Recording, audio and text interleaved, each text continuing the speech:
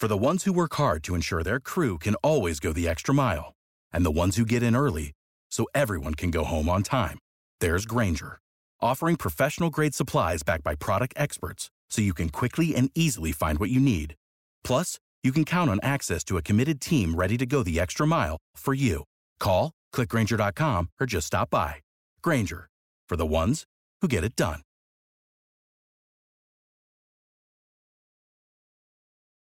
When you need mealtime inspiration, it's worth shopping Kroger, where you'll find over 30,000 mouth-watering choices that excite your inner foodie. And no matter what tasty choice you make, you'll enjoy our everyday low prices, plus extra ways to save, like digital coupons worth over $600 each week. You can also save up to $1 off per gallon at the pump with fuel points. More savings and more inspiring flavors make shopping Kroger worth it every time. Kroger, fresh for everyone. Fuel restrictions apply. This is Make It Plain. Make It Plain. M.I.P. With Masamela Matfumo. Mark Thompson. Make It Plain. Get woke. God bless you. Get woke. Get ready for impeachment. It's time for another podcast. And here with a dear friend. We've grown close over the years, really through these interviews, and a great admirer of her work. Many of you will remember her first as a member of the group LaBelle. That's right. And then you will also recall that she branched out on her own. And she is as busy as ever. World-renowned, award-winning recording artist Nona Hendryx is here in studio with us for Make It Plain. Good to see you. Good to see you, You as look great. always. Thank look you great. very much. Thank you. And you are busy. I am. I want to start this way, and I'm going to lift this up. This interview will be heard after these events happen, but I do want to acknowledge Yes. you're going to Europe, Yes. to Paris and London, Yes, I am. to pay tribute to Aretha Franklin. Yes, with Antibalas and Betty Levette, and several UK artists are on the show, and it's at the Barbican on the 12th, and Paris is the 10th. Yeah. Yeah, so they're celebrating Aretha. So we're 1 year removed from her passing. Yes. What was that like for you? That It her was, passing, and what was her impact on you? Her voice is indelible. It's burned into not only my brain but into my cells, my body. I remember for quite a bit of time going from Trenton, New Jersey to Philadelphia, as this is probably like before LaBelle, when we were still Patti LaBelle and the Bluebells, and I would listen on my cassette player while I waited for the train. I'd listen to Aretha, and she'd get. That was back in days when we had Walkmans. Yeah, So, right. But her voice has just been a part of my life from nearly as long as I can remember. After Mahalia Jackson, it was Aretha for me. Did you get a chance to work with her? Yes, With Aretha? and actually, I was just looking the other day. We had this kind of strange relationship in that, for years I didn't really get to know her, and then all of a sudden I got invited to a birthday party, and so I went, and because I knew Clive from other things, and I went, and she was just really so sweet, and from then on she would invite me to different things, to her shows, to birthday parties over the years. And I have these pictures, a series of pictures over the years from Aretha birthday parties. Wow. Right? And then, and the other thing that happened that I could kick myself for not really following up is this. I forget which inauguration it was. I think it was Bill Clinton's inauguration. And it was in Washington, and I was performing at the post office there, and Aretha was performing, I think, at the inauguration. Right. I was going into something, and she was coming out, and there were several people sort of ushering her out, and she turned around and says, Nona, I want you to write me a song, right? And I'm going, and we're like passing like ships in the night, and I'm going like, yes, yes, right? Wow. And I think later years, I sent 2 songs to her, but I think they went through somebody else. So I never heard back. Really? Wow. That's a great story. Yeah, I mean, I just wish that's something in my life that as a voice that has inspired me and soothed me and moved me and all those things that I didn't get a chance to actually do that. And obviously, her impact on the world, you're going to Paris and London. They're going to pay tribute to her over there. Yeah, and because Aretha And they've stopped invited traveling. you to do it.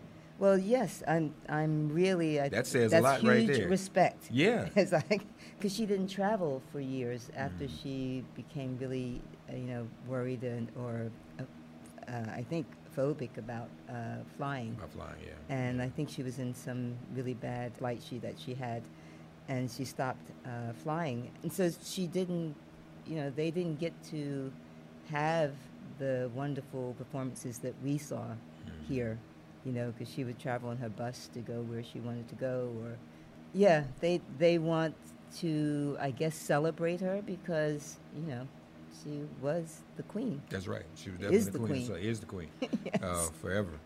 And congratulations to you for being asked to come and pay tribute to her. I mean, I don't think people would do that if they did not see your talent and perhaps even her influence on you and your ability to channel that.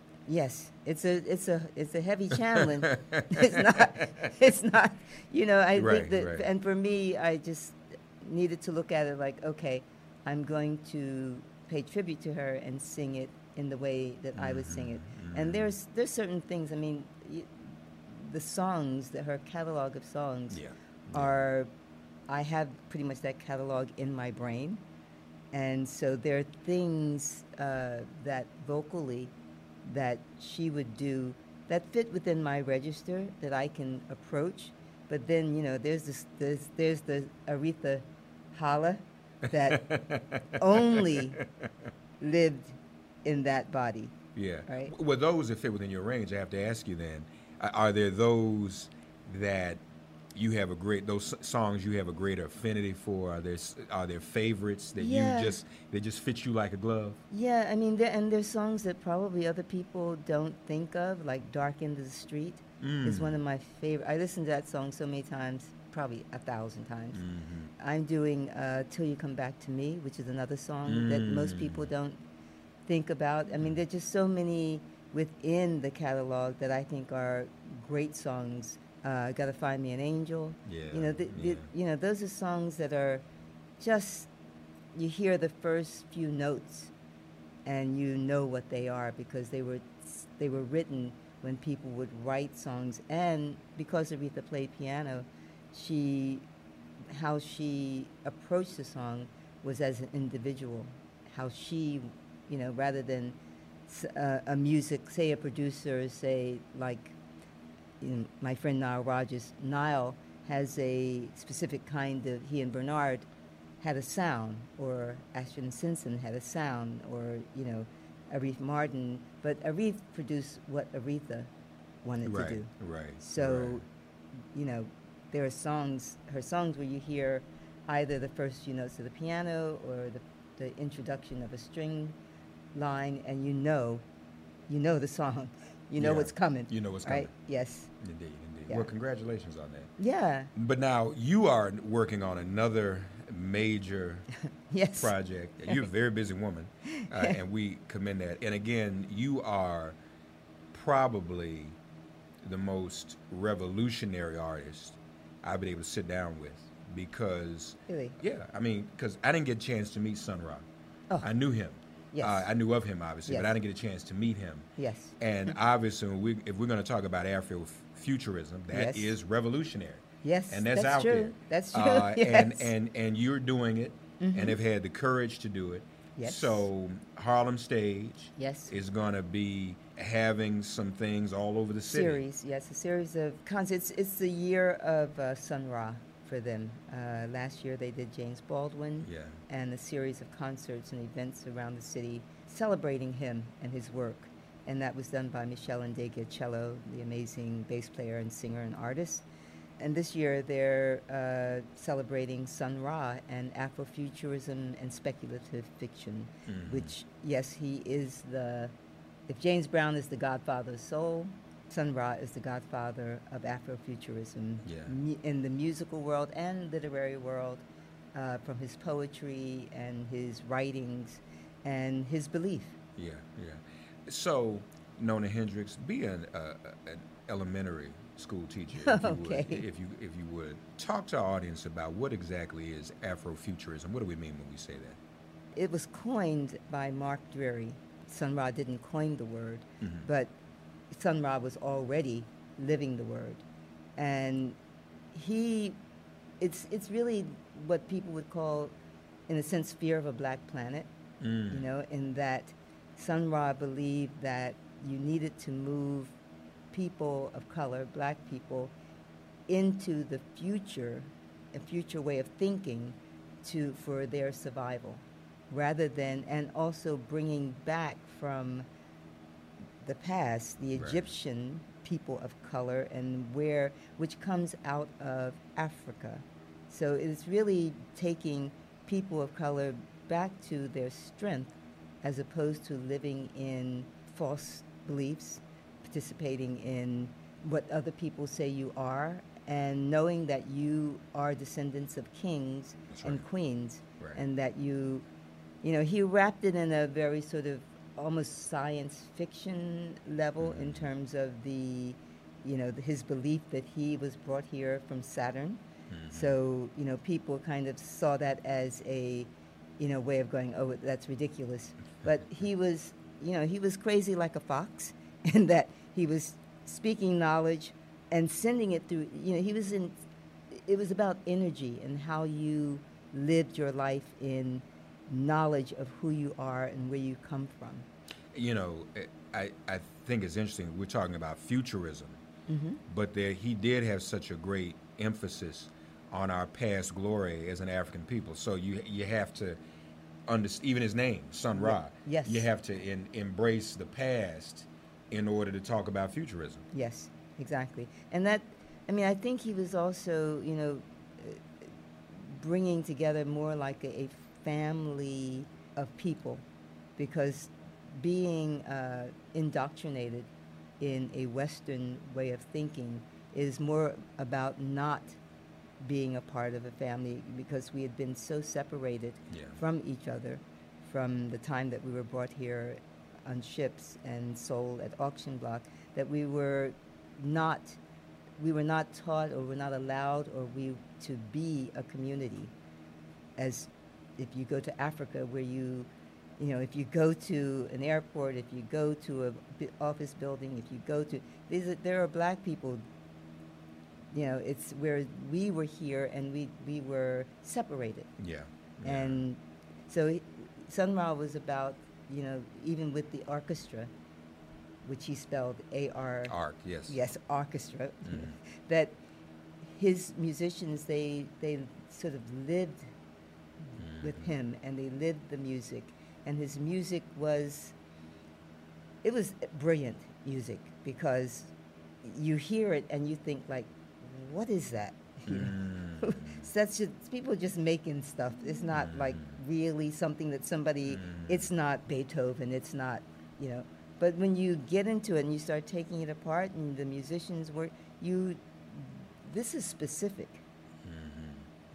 The instruments are specific. They're on a vibration, but the vibration comes to each of them. What they're doing comes together to make. It's like a stew, When you cook a stew, all the ingredients are separate, but when you put them together, without one of those ingredients, it just doesn't taste right. Yeah. Well, and again, arc, he spelled it A-R-K, yes, orchestra. Orchestra. And you think about when we hear the story of Noah and the ark, there are all those ingredients. Every species of living thing is there. Being a part of the orchestra, I guess, then was less of a job and having a gig. It was more of a type of living. Yeah. And being a part of a collective and a family. Yes. I think it was, again, an extension of something, if you say Duke Ellington and his orchestra. Yeah, that's a good point. That's a very good point. That's, and they didn't go as far as Sun Ra took it. You know, they were a band of fellow travelers and musicians and creatives, and people came out of it, you know. But a lot of the Sun Ra musicians are still the Sun Ra musicians. They make that music. That is it. Yeah. You know, that's what they do. They don't go off and play with don't go off Miles or and- whoever, you know, and do go off and anybody do else. Right. right. Right. So it's like you sign up for life. Yeah. And- Yeah. But it's also, you know, Sun Ra was he was unique in that, you know, he didn't really sort of like push himself out there. He was like, you know, leading by example, as opposed to, you know, on the soapbox saying, you know, follow me. And it was like, this is my belief, this is what I do, you know, and I'm doing it, and you can see I'm doing it, and Right. you know, if that's where you want to go, Right. come with me. You know, it's interesting too. Everybody need a soapbox. There's a subtlety kind of intersecting with an outspokenness just in the name, because that's what got my Yeah. attention when I first Yes. heard of him. Sun Yeah. Ra. I said, "Oh, Yeah. okay." Yes. You know, my son's name is Minra. Oh, really? Yeah, you know, and some people get it. Yes. Like, and I know you've been Yeah, around yeah. people like I remember I first introduced my son. We were at one of the marches on Washington years ago. I think the 50th, and we ran into Professor Greg Carr at Howard University. I introduced my son, and he said, "What's your son's name?" I said, Minra, and Greg just stood up at attention. You know, some of us just get it. Yes. And so that's how I was when I heard Sun Ra and his orchestra. I was like, "Oh, okay." Yes. And like you said, that didn't need a speech. No. There are those who get it. And that's one of the beauties of art, because really that's what art is supposed to be. Not, you know, a Nona Hendrix or an Aretha Franklin or a Sun Ra giving a speech. I give a speech. I deal in politics. Yes. But you all put the art out there, and it's up to us to go deeply into it, enjoy it, and discern it. That's what poetry is. Yes. A poem's not a poem if I say, just spell it all out Yes. for you with the cliff notes. You have to really feel it and get it. Yes. And that's what he was doing. Yeah, and also, you know, a lot of people don't know his beginning. You know, he was from the South, Yeah. and he was really, you know, playing kind of more sort of a blues-based music. And the thing that to me that changed him was when you have to go into the military. It was back in the days when they would send you a letter saying you had to show up to go into the military. We drafted. Drafted. Yeah. Yes. And he did not want to go. He did not believe in it, and he said, you know, I'm a musician. I'm not going into the military. And they imprisoned him for a period of time and put him through tests to see if there was something, if he was mentally disturbed. And I think that had a huge effect on him. And going to Chicago after that, I think it moved him into, you know, like where recognizing the oppression that he had been through that period, and how to break out of that. And I think that's where he found either a place for himself within himself, right, which some people could say is insane, that if you go within yourself to find yourself and not live by society's rules, people could say you're crazy, right? So some people put it to that, but I think for him, for his survival, he had to find another way to exist on this planet. Yeah. And it was through turning his music, turning his thoughts from the inside rather than from the outside in. What he believed rather than what I believed or you believed. He said he was from Saturn. Yes. Did he really believe that? Yes, he believed that he was brought here. He believes that, and it seems to be true, that we are stardust. We come from, you know, I mean, some people can look at it and say that, Like, okay, that's, you're a body, you're a person, you're born from your parents, you're that. But, if you look at life, if you break life down, What and we're I'm, really about, made I'm of. about to get down to quantum physics, Come on. yes, we are we are stardust. Yeah. We are yeah. light. We are, and that's so. true. Yes, we have traveled. We travel through space without spaceships. We travel through time without spaceships. Really, and this is, I think, science would bear this out. That if you break us down, that's really all we are. We're energy. I once asked Neil deGrasse Tyson, Yes. who was considered the authority on these things, Yes. if there is other life or life like us. And he said to me, considering what we're made of Yes. and the matter that makes us up, it's not, it's out Yes, there. Yes, of course. It's so there really has to be. It's not far-fetched. I wholly believe that, in that just because I am constituted the way that I am, or humans are, that other life forms exist. They don't have to look like us, like, fish doesn't look like us, but it's a life form. Yeah. And ultimately, we evolved from a single cell organism over time. I know there are those who don't believe in science. I'm not going to call them out. Right. But, I mean, it's there. There's proof. And also, when you look under a microscope at anything, or X-ray, or any of the ultrasound systems in the modern technology, you begin to see that we are not as we appear. Yeah.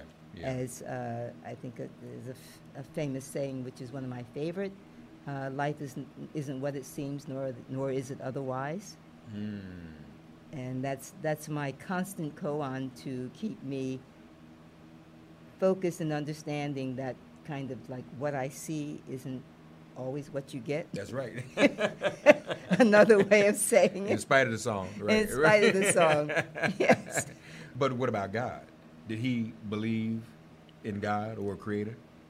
Believed in a creator, but not in the the Christian Of course, right. form. I mean, if you go back to the Egyptian understanding of gods, or even further back, the belief in a single God happened a long time ago, but it was really, yet again, somebody perpetuating a belief that caught on. Yeah. Right? Yeah. So, no, Sun Ra believed in ultimate beings, but not a singular one. And I really today cannot disagree with him, because, I was brought up under the Christian, and it's so funny because we were African, AME. Okay. So I'm like, kind of, what religion is that? It's Methodist Episcopal, and it's African, and it's like, okay, so what is that's not Right.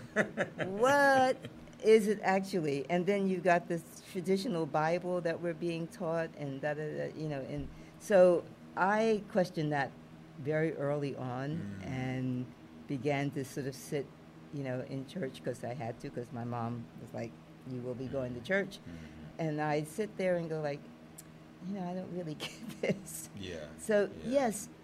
yes, Sun Ra, in terms of, now that I've lived a few times around the sun, I can see that, believing in an energy that would express itself through many things in the universe or solar system. For me, that is my belief. That is my truth. That there is no singular God. That somebody who made these things and put them on the planet and said, "You're a tree," and you're, I think life is expression. Yeah.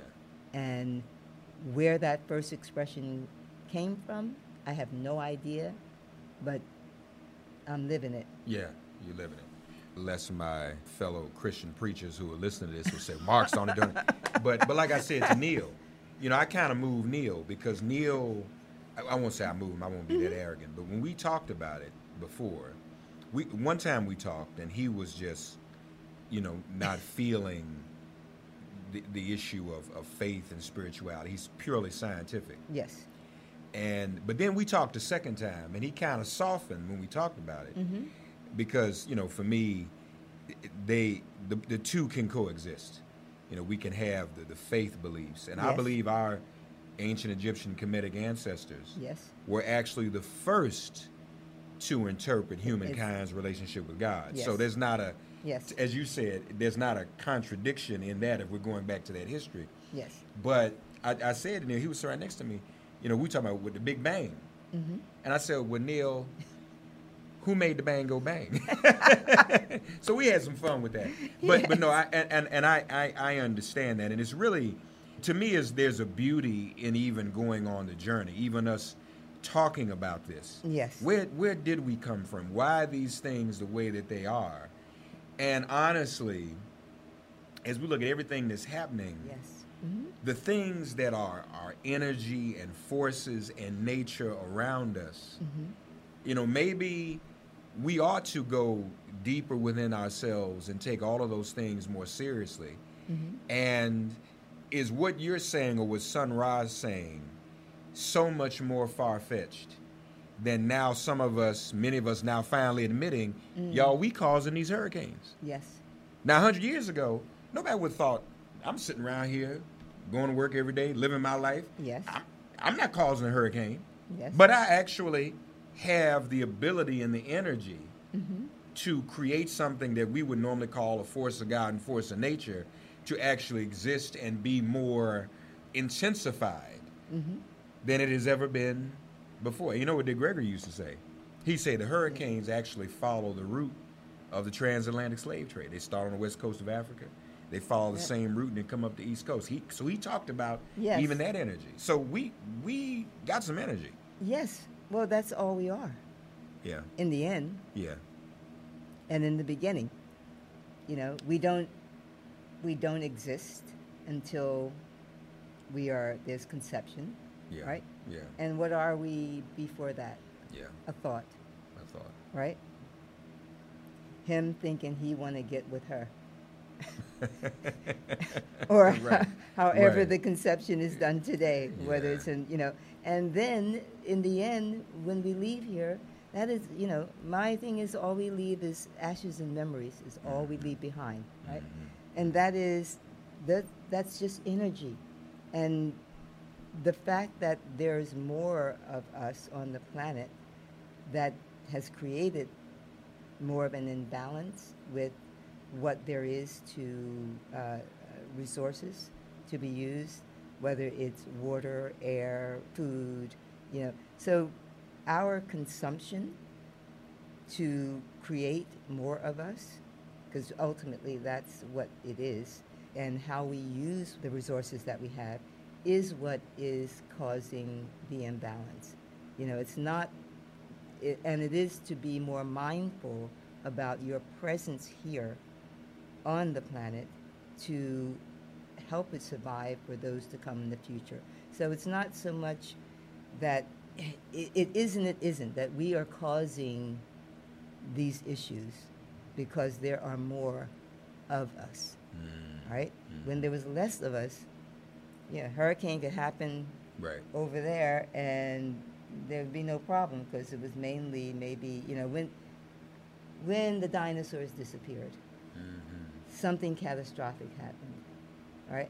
So we're still here, but we can cause something catastrophic to happen for ourselves, and it's really mindfulness, being, thinking about what you do, what you use, how you use it, and how it affects now, and also the future beings that you hope to create. Yeah. Right? Yeah. Yeah. And that's really, and that again, it comes down to energy. How much as an individual, okay, do I need 3-4 houses? around the world? Do I need how many cars? Do I need how many, boats or whatever I have, or how many plastic bags I use in a week, right? So do I need, as an individual, all of that stuff? I can't take it with me, right? Right. It didn't arrive here with me. Right. I came naked, Yeah. right? Yeah. And that I feel the need to accumulate in life,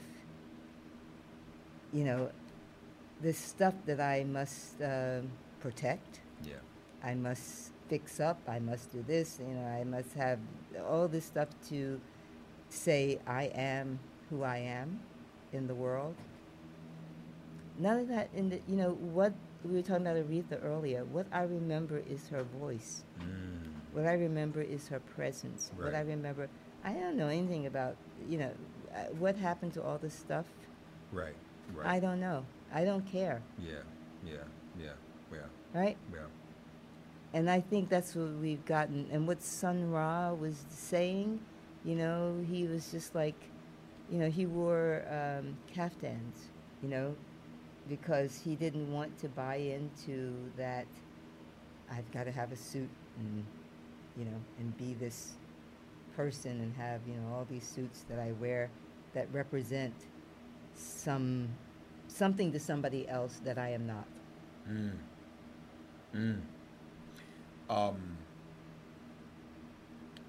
Tell us about your relationship with him, and as enlightened as you are now, as you said, you were sitting in the church Yes. and questioning, so that was a process itself. Yes. When did the light bulb finally go off in your head? What did he help you Oh, to yeah. figure that out? Yes. I mean, there are two, well, I'm trying to think how many there are. I mean, Stevie Wonder had that same thing. He did it in a different way, but he had that same musical, for me, dynamic that made me question things. Right. Right? Right. And that was his first album after leaving, I think it's leaving Motown, fulfilling his first finale. I Yeah, think that was right. the first one. Yeah. And, but also going back then to Sun Ra and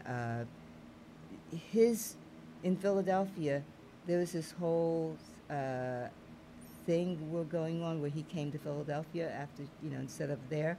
And I was spending a lot of time, because that's Patti LaBelle and the Bluebells, that was our point where we met and rehearsed, and that's because Patti lived there, and we were Sarah and I from Trenton, New Jersey. Right. We would just, hop on the train and go there. And there, Sun Ra was there, and a lot of the musicians who were more in was considered the jazz world were based in Philadelphia. I think Fletcher Henderson, different people like that. And the first time I heard the music, I was like, and people were talking about this guy called Sun Ra who was in Philadelphia, and I was like, we were singing like nice little girl songs and, doo-wop, almost doo-wop-ish, Right. early poppy, Down the Aisle, I'll Walk With You, Yeah. songs like that. And Commercial stuff. Yes, I mean, we were, 16, Yeah. going on 17. Yeah. And, I forget who it was. It was like this musician at the Uptown Theater. And we would play the Uptown Theater all the time because we were kind of like hometown girls, Patti LaBelle and the Bluebells.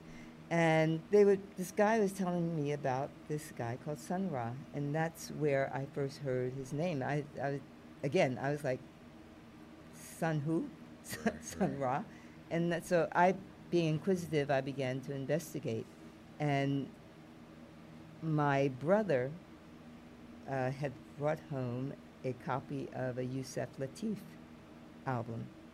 And I remember hearing that album and thinking like, oh my God, what is that noise? Yeah. Why are you playing Right, that? right. And my brother was like being cool, he was into jazz and, and then I heard Sun Ra and I went, oh, okay. I'm beginning to get this. And that was my introduction to Sun Ra. And very interestingly, there is another movement in Philadelphia of young people influenced by Afrofuturism making music in another very different way. Wow. Oh, that's incredible. Yes. So, did you ever get to work with him directly? No. Okay. Didn't work with him directly. I wish that would have been, I don't know, that hit Sun Ra and Captain Beefheart, Don Van Fleet,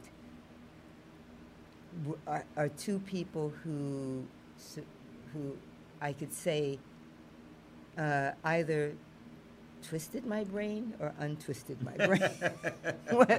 If you think of a double helix, they did either, one of them did something, and then the other person would be, as I said, there was a Stevie Wonder, and then also somebody who I did get to spend time with was Frank Zappa, who was also of the same... Right. Yeah. Not on the metaphysical side, but musically. What would you say the state or the status of Afrofuturism is today? Is it an ongoing movement? Yeah, and it's having a large resurgence in terms of young people from sort of the Afro-punk. Did you go to Afropunk this year? No, I didn't. Okay. How they going to have Afropunk without you? I don't know. They had it. I was there last year. I know. But they had it. That's okay. Okay. I'm moving on into the future. All right. I'm into cyboricalism, so they can stay with the Afro-punk. So what's cyboricalism? What is that? A marriage of human and machine, the dream machine. Right?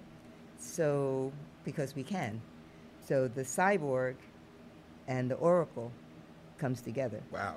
Yes, that's the cyborical. That's the next. Sun Ra would be with me because. So do you manifest cyboricalism? Did I say it right? Yes. In music too? Yes, of course. Okay. I do it by using technology in terms of one of the early things I started working with is called an audio tutu, which is a plexiglass tutu that I wear to perform in. And I was able to sort of migrate through Lincoln Center from different places and like a Pied Piper and take people with me. I have a couple of gloves that I use to control my voice and sound.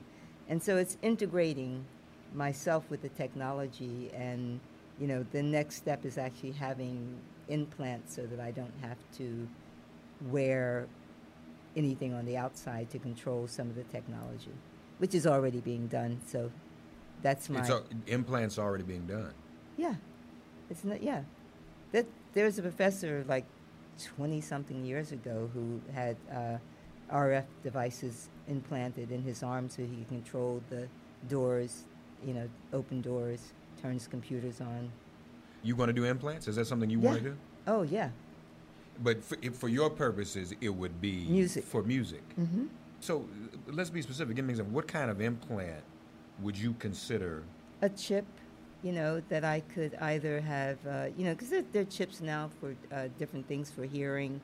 Right. Of course. We're moving there, to human and machine. So I would have a chip implanted so that I could wirelessly control music on my laptop, or any wireless instruments that can be controlled by Bluetooth or Wi-Fi.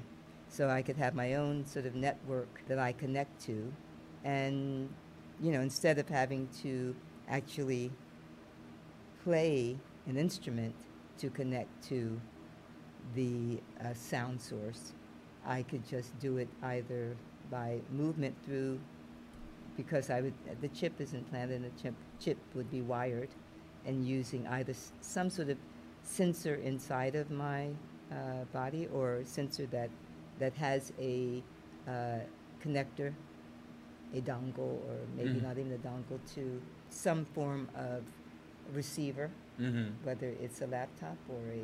Wow. Yeah. But, we're there. Using your body to transmit and perform music. Yes, yeah. Yeah. And you're going to do that? Yeah. Wow. When could we actually see something like that? I mean, how close are you to achieving that? Well, I think it's really close. I mean, just in terms of being able to, I need to find the right team to actually work with me to do the implant, and program the chip so that it can recognize the instrument.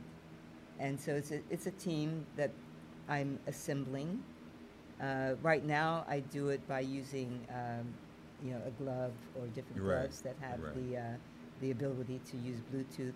Bluetooth is a little funky, so Yeah. it needs to be a better, more stable right. system. So Wow. I am an ambassador at Berklee College of Music, and I work with the EPD department, which is the Electronic Production and Design department, and we are developing different.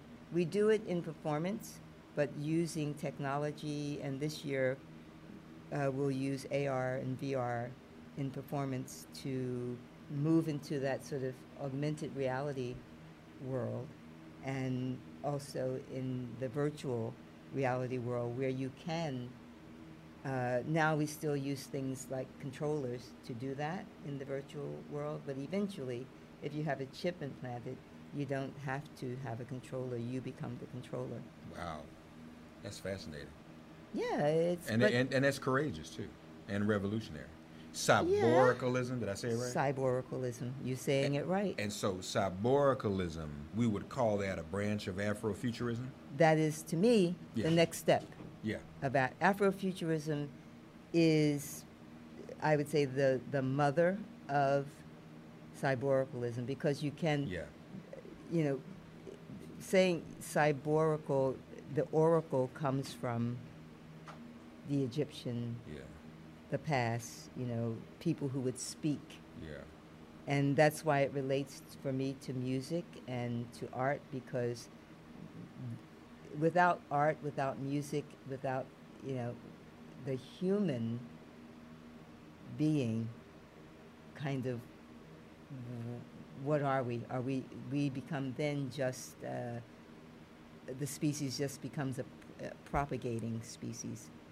But the fact that we have this ability to be moved by an image, to be moved by sound, to be moved to the point where we're moved to tears, or we have this expression of joy that we feel, that it moves us to dance. That for me comes from is what makes us human. Yeah. And that comes from that is the oracle part of the cyber part, and that's what brings them together for me. Well, obviously, it's a podcast, so people who listen to podcasts probably will have an affinity, because one of the things about the podcast genre is that you can go kind of deep. Yes. So we're going deep today. Yes. But as I hear you talking about it, and I talk about this a lot, to me, Nona, a lot of us really are already machines without realizing it. But it's the wrong kind of machine. You know what I'm saying? Yes. Like they can program us through consumerism to do whatever they want us to do. And then you become, Yes. machined yourself. Like they tell you got to go get that chicken sandwich. Yes. Yes. And I've been saying to people, that chicken has always been there. You could have got it and put it between two pieces of bread. Yeah. And now they out of the chicken sandwiches. How does the chicken place run out of chicken? I mean, and then people Yes. are like, I'm disappointed. No. The chicken is still there. Just take it home, between two pieces of bread. But we're machinated. Machinated. I mean, I just made that word up. But you know what I'm saying? Doesn't that blow your mind? People go, man, they got a Yes. chicken sandwich. I said, well, Yes. you could have, and I Yes. stayed in line, but you Wait. still could have got some chicken and took it home, put it between two pieces of bread. Isn't that amazing? You had, yes, there've always been chicken sandwiches. Always. Right? And they program us, tell us how to think, how to vote, and all that. But it's not This is coated real. with all that other stuff. That's right. So you think, like, I got to have a McNugget, because Yeah. that's not, that other chicken ain't chicken. It ain't chicken. This is fascinating. Yes.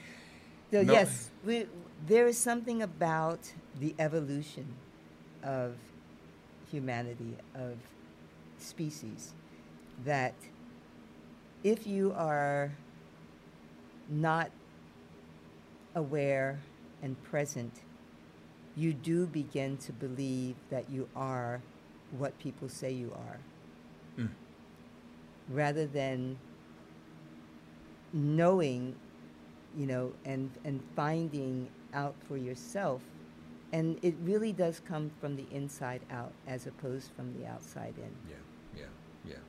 Just back in terms of our history and ancestry, when they saw pyramids on the moon, and they had to reconcile the genius of our ancient Egyptian or Kemetic ancestors, they started to say that these weren't real black people, or that these were people who came from outer space and built the pyramids. Yes.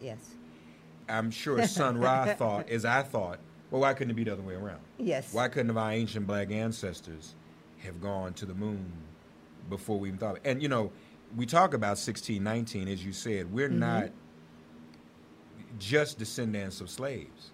No. Our ancestors came and explored America before Columbus in the 1300s, Yes. Dr. Ivan Van Sertima says. Yes. So I appreciate the whole thing around 1619, but I'm saying, well, let's also commemorate 1325 when Abubakari, the Yes. scientist, came here and navigated from Africa, from Mali, Yes. to come here to North America and establish trade with the indigenous people here Yes. and produce life with them.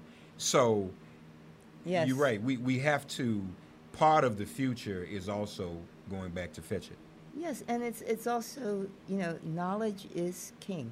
Yeah. Because it is, that we have a brain, that we have a mind, Right. that we use to create this world, right? That's right. And if you don't have the knowledge, you live in disbelief. You don't know who you are, and that's why our educational system, if we want to talk about today, and from, I guess, since the Western society evolved and put things down in the English language, our knowledge has only been that knowledge. Yeah.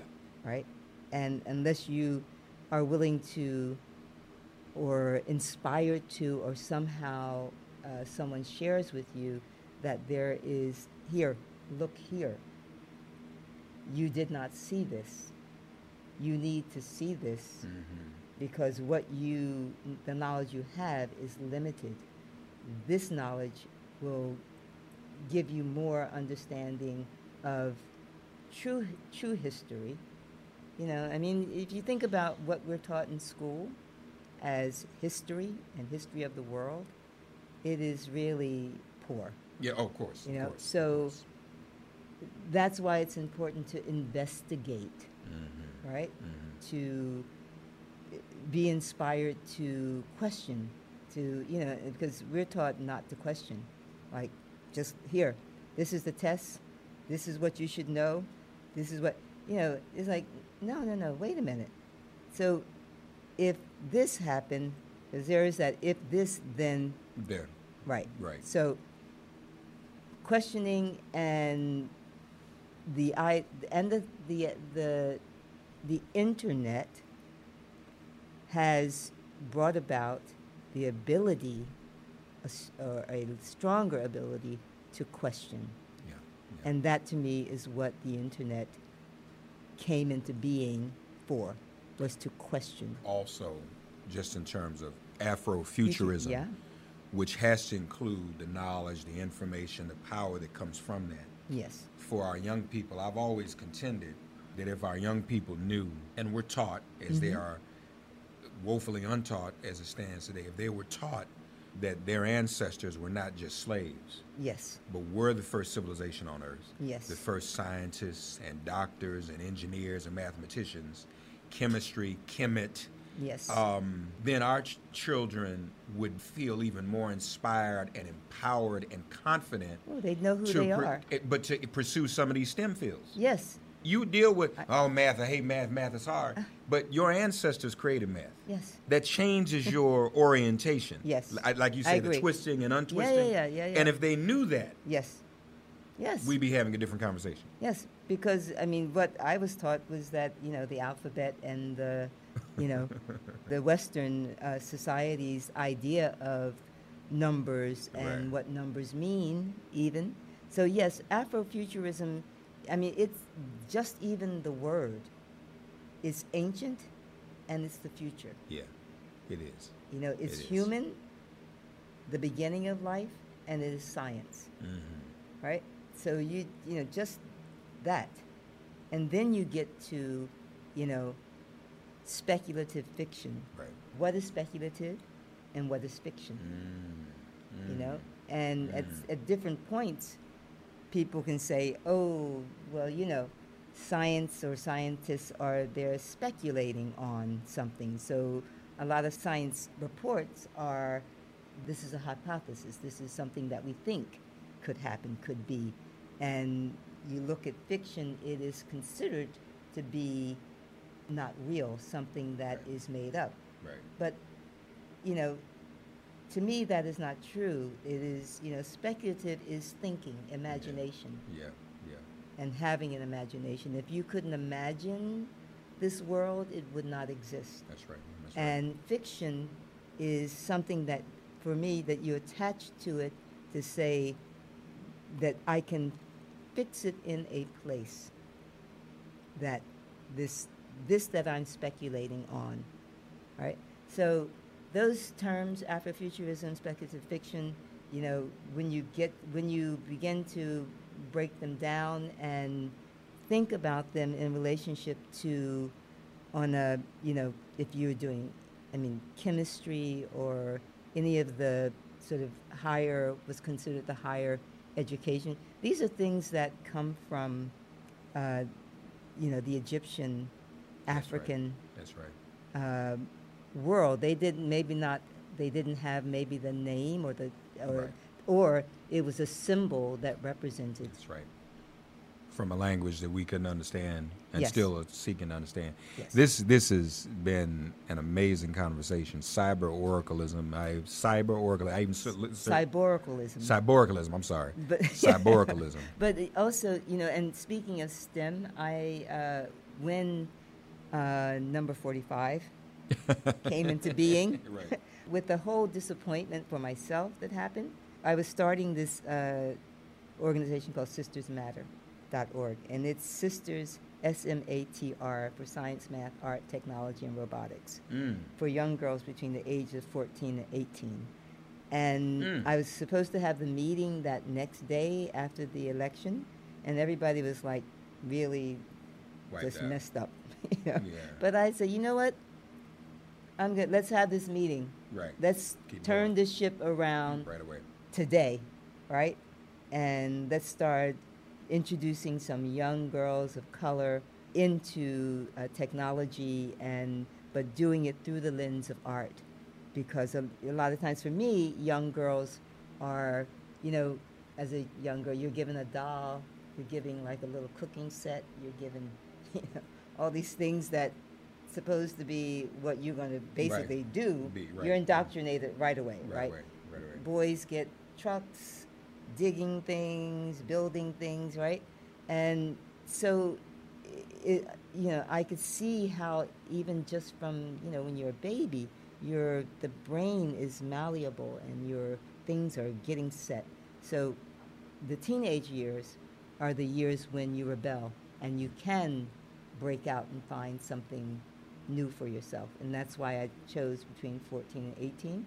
And it's to introduce young women of color to technology, because I also read that 3% of the positions in technology in the next sort of 15, 20 years would be women, be filled by women.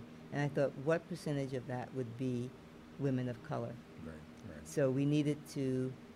So where is it now? Where's that organization? This at? is our third year, and we did a pilot, and we at the Robert Wagner School in Long Island City. They're working with a counselor there, so we found first we were in the YMCA at the Long Island City, but we had being a technology program, the Wi-Fi wasn't really working so well for us, so we were able to go into the Robert Wagner Junior Art and Technology School to run the program. And so we're going into our third year, and I'm building a pipeline of students that I work with at Berklee College of Music, the young women who I've encouraged more women to come into that EPD. Good. department, and once they graduate, I hire them to teach the young students for Sisters Matters Fab Lab, so they can come out of school with a job in a field that they've studied and teach other young women. Wow. And maybe those young women will go to Berkeley or go to some sort of into technology. Outstanding. And be prepared. Outstanding. That's great. Yeah, I mean, it's important. Futurism, Yes. paying it forward. Yes. All that is future. And Afro. And Afro, no question about it. Yes. So, folks, the cosmic synthesis of Sun Ra and Afro futurism, order out of chaos, taking place at Harlem Stage, and throughout the fall. It will, there will be 12 for a year. It's For a a year year. long. Yeah, It's a from year long. September to September. So, what does that look like? You'll be doing talks and whatnot. We're going to cover almost every area in terms of music, literature, speculative fiction literature, whether it's anime or bringing people in to have conversation and have open up for discussion. Order Out of Chaos is the first one. We'll show 2 films by African American sci-fi filmmakers, and then have a discussion about it. Afterwards, Craig Harris, who played for 4 years with Sun Ra, will be on the panel. And then myself, I will perform in my audio tutu and using some of my technology for performance. And I discovered this performer called Brobot Johnson. Yeah. He's a brother who's a robot. Okay. Brobot Johnson performs using loops and DJing and controls his voice and has a message about being, science and how science, and he's also a filmmaker as well. That's and outstanding. a musician. So that's our first program. Then we have the next program is with I was saying about this movement in Philadelphia of Afrofuturism, and they're on a whole other level of quantum physics and how to move forward using the quantum theory to deal with our past and our present.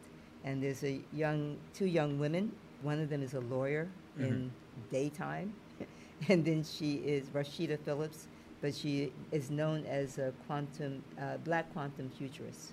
Wow. That is the movement, and that's her name. And then there's More Mother, but more like in M-O-O-R. Yes.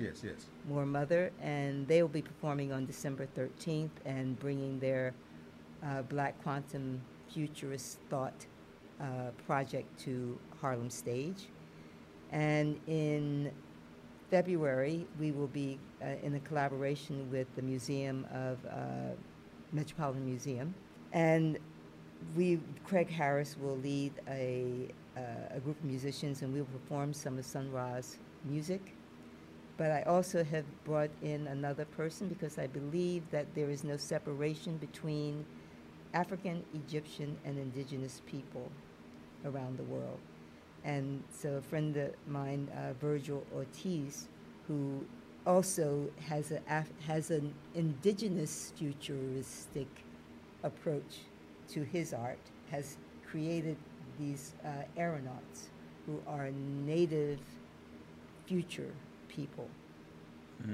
So he designs, he's a sculptor and a ceramist, but he also designs costuming that is, you see it and you think Africa and Egyptian, but it's also native and future.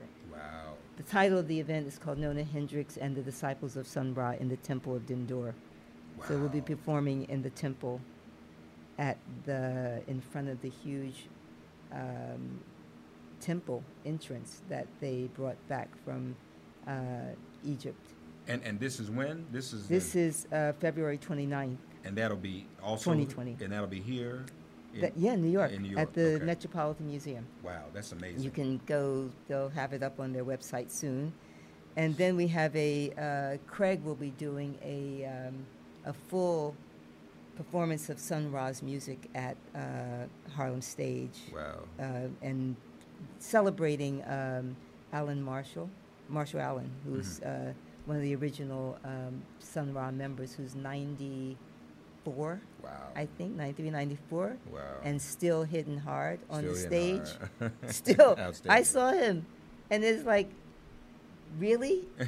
You're never going to sit down throughout this entire show and Wow. playing the horn and leading the orchestra, and he's got, Amazing. he's got like stacks and stacks of like kind of Sun Ra composition manuscripts on stage, like like high, and he kind of like shuffle through them and go like, oh yeah, you do that one, all right. Never sat down, never looked at the music, just played it. Yeah. And all of the Amazing. orchestra, it was just like, Amazing. it's like you eat a really good collard green. Oh, you, Collard don't. green, you know it. You know it. Yes. You know it. You Yes. know it. So harlemstage.org. And do you have a website where people can keep up with everything? Of Or course you, I do. Please. So I want people to follow It's you. And just www.nonahendrix.com. And you'll have all And those events. all of those the- okay, events are good. listed there. I have a Okay. newsletter. You can sign up. Beautiful. So you We can wanna get do that. some more 411 You, on, you, on and you'll me. see me. I want to come see this. Oh, please. I want to come see your. What kind of tutu do you call it? It's a It's an audio tutu. audio tutu. I want to see all of that. It's, Nona Hendrix, folks. This is something else. yes. Uh, Wait till I get truly wired. Yeah, Yeah. we want to see that. Yeah. Implants. Implants. You got a indeed. timetable? I don't want to say too soon because Okay. people be like, it's like, where is she at? Yeah, where's You she know? at? Right. So Yeah, it's- where's Newman? But I'm gathering my team. I have to get the medical team has to Of course, come of together course. because. Because we want you to be all right, mother. We love you now. We want Yeah, you. This no. is innovative and revolutionary. But we Yeah, want you to but be okay. it's so now, like, implants now are like, Yeah. you can get things in your teeth and stuff. And That's right. And they're there, so it's not like they don't exist. yeah. Wonderful to see you. Good to see you. Speaking as of always. getting it, like we talked about it, and knowing a good collard, a real collard green. Real was collard it? green. So I'm gonna. Your mama's collard green. So I'm gonna try this on you before we go, because I think Okay. you're gonna get it. You're gonna Okay. know this collard green. Okay. I had a guest on yesterday. In fact, President of NAACP, they just came back. It took about 300 people to Ghana. Oh. Jamestown to Jamestown, Brilliant. 16, 19. Yes. And so I brought him on to talk about it. But he had already been on my social media over the weekend and saw what I had done over the weekend. And he stopped me. He said, first, when you talk about what you did. So he got it, and a few other people got it in terms of where I was and what I did this weekend. And I have a feeling Nona Hendrix is going to get it too. I was down in rural Virginia. I didn't look at your Twitter feed Well, this that's all weekend. right. But that's okay. But I normally do. But this is we're gonna get your immediate reaction here on the Okay. air. You were. I was down in rural Urbana, Virginia. George Gresham of 1199, the largest local union, so to speak. Well, it's not really local, but healthcare workers had a Get Out to Vote R&B concert, and I emceed it. Rem Barber was there. Yeah. The opening act, well, there were two opening acts, GQ and Angela Winbush, even though she's not an opening act. But the main event was I emceed and introduced the Isley Brothers. Oh. So those who get the collard green, have been treating me differently. Yeah. Folk, I didn't even know had the kind of respect for me they had. They called me, brother, you, and that's what Derek said. Yeah. You emceed the Isley Brothers, so we got it on video and everything. Yeah. And first of all, I have a different sense of self now. I'll never be the same, as you can imagine. I'm sure you can relate. I'll never be the same. I grew up with it. Of so, that's where And still doing it. Yeah. They are 60 years. they turned Jimmy around. Yeah. Jimmy wasn't Jimmy until he got with the Isley Brothers, That's right? right, that's right. And having known all of the Isley Brothers for years, watched them, and they were on that Kemetic. Yeah. They went there too. We Yeah. all, from the LaBelle, and that sort of our influence on the Afrofuturism vibe, although we didn't call it that. It was more, people saw it more as a science fiction, but, it really was about Afrofuturism, you Yeah. know. And then you had, Because they even paid tribute P-Funk. to Earth, Wind, and Fire Earth, in Wind, the and Fire. concert. Yes, I have to give LaBelle props because LaBelle brought that whole movement in terms of Earth, Wind, and Fire saw what we were doing, and they went like, oh, I think we better get ourselves a whole new vibe for stage. George came to our concert, George Clinton, and George's like, what? I'm going to get me a spaceship, right? Yeah. Kiss, because the person who designed our things designed clothes for all of them. I think not Earth and Fire, but the Isley Brothers were also That's on right. that, that period that they also came into that. I think it was kind of in the air in the way that it's in the air now, that Afrofuturism movement, and I'm glad to see it coming back because or not coming back, being uplifted again by another generation. And come to think of it, just again, you saying that out loud now, because you know what my favorite song is, the Isley Brothers. No. Even if from a little kid, and I say it to the audience. Most of us wouldn't even been born if it weren't for the Isley Brothers. You talk about that thought, how it begins with a thought. Isley Brothers helped the thought, did they not? Yes, they brought the thought. They would. Even if LaBelle Star and other people, the Isley Brothers usually close the deal. Oh yes. Yeah. So my favorite, and speaking of what you're saying, now that you really got me going now. Yeah. Voyage to Atlantis. Oh yes. Whoa. Yes. Because we can bring some. You can bring on Brother Isaac Hayes up in there. That's true. That's true. I mean, that whole period of time from like the late '60s going into the '70s, when we had this mind expansion of our African history, and even in the Muslim movement with Malcolm X, and there was a lot of thought and thinking going on, and a lot of people who may have been seen as our people, the Black Panthers. They were friends with the poets and the musicians, and right. We did. We were on a show. Stokely Carmichael was the MC, right? So there was transference of thought, and you have Bob Marley, and people were, and I think we're there again when you have people like Common and people who are really putting some thought into,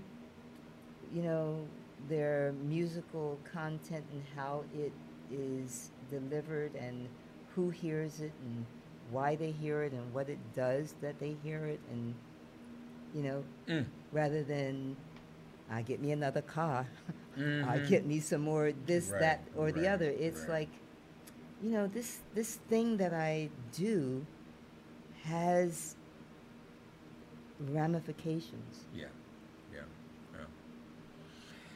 Nona Hendryx. Sorry, I got on my soapbox. No, listen. No, you're implanting in all of us. I mean, what you're, Right. Really, no, this is meaningful. Once I get my implant, I'm going to be implanting. Well, I'm saying intellectually, you're already doing it, and Yes. the beauty of this being a podcast, this will always live, even beyond you and me, so people can come back and hear this. Well, yes. And say, "Whoa, this is what Nona." And you just right here, you've just given us all a primer on the history of Afrofuturism and how many people were involved in this movement. And there's so much more, and there's so many new writers. I mean, people know of Octavia Butler and Shapeshifters and It's Shifting, and but there are a lot of other writers who have written, and more are writing today. A lot of women writing on Afrofuturism and writing stories that are influenced by the Africanness. That's not a word, I'm not sure, but in today and being able to move through time, right? So I was an Afrofuturist and probably didn't even realize it. Yes. Amen. I could. Yes, you. I knew you were when I first met you. Bless you. I knew you were. Thank you. Yes. NonaHendrix.com. Go there and keep up with everything, and we're going to look for many other great things. And this will not be the last time we see each other either. Hopefully because, not. No, absolutely. I promise you it won't. We've always had in-depth conversations. Yes. Love you. Love you too. Safe travels I follow you. Thank you. I'll be checking for you. Thank you. Yes. So good to see you. You too. Nona Hendrix, ladies and gentlemen. NonaHendrix.com. We lift up the name of Sun Ra and all that he did for the Afrofuturist movement. And we thank our Queen Mother, Nona Hendrix, for introducing us to cyboricalism. Yes, And you got that. We look and the work you're doing with the young women, amazing. Thank you so much. You're Thank welcome. You. All right. Thank you for listening to Make It Plain and Get Woke. Remember to listen, like, and subscribe on Apple Podcasts, Spotify, and wherever you get your podcasts. Also, subscribe to Make It Plain and Get Woke daily. Check out makeitplain.com to subscribe. If all minds are clear, it has been made plain.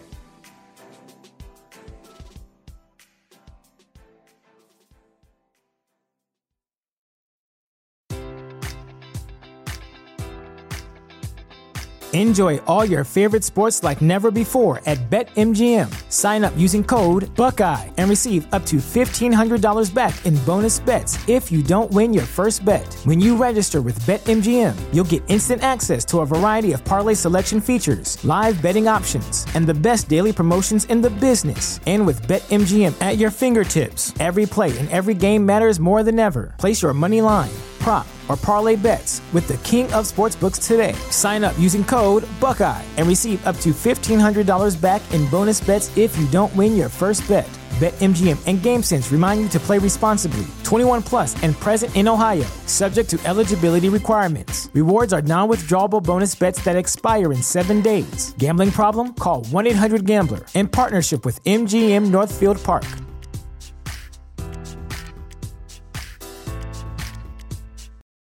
For the ones who work hard to ensure their crew can always go the extra mile, and the ones who get in early so everyone can go home on time, there's Grainger, offering professional-grade supplies backed by product experts so you can quickly and easily find what you need. Plus, you can count on access to a committed team ready to go the extra mile for you. Call, click Grainger.com, or just stop by. Grainger, for the ones who get it done.